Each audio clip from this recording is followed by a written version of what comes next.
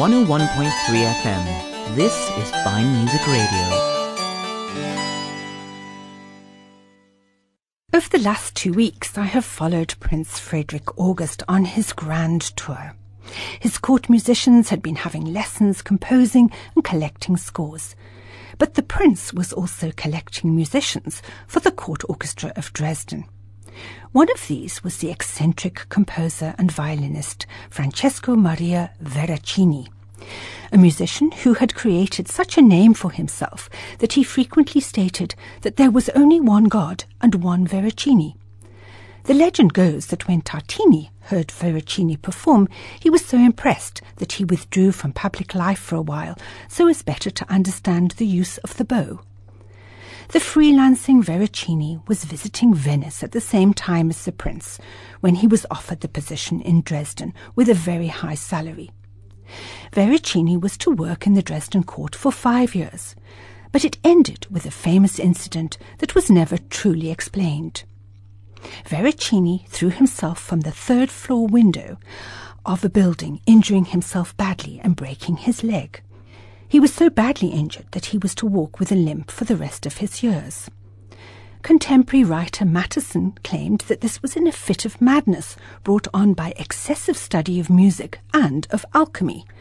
But Veracini himself wrote about the incident later in his life, saying that his jealous colleagues, including Pisendel, had conspired to murder him. Moving on, Veracini worked in Italy and then in London. Travelling back to Italy from London, he was shipwrecked in the Channel and lost 2 of his much-loved Steiner violins, one called St. Peter and the other St. Paul. Veracini's latter days were spent more quietly back in his home city of Florence. At some stage, Veracini may have wished to return to the Dresden court. His last set of sonatas, published in 1744, are called the Sonata Academica, and they were dedicated to August III, who by then was the Elector of Saxony. The description Academica suggests they were for a private concert. From this collection, here is a jig from the Sonata No. 8 in E minor. It is played by Fabio Bondi.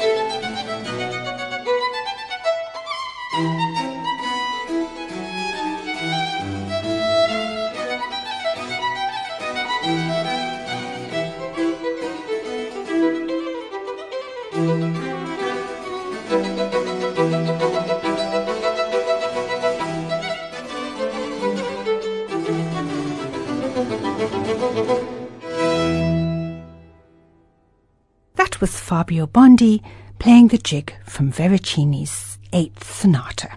101.3 FM. This is Fine Music Radio.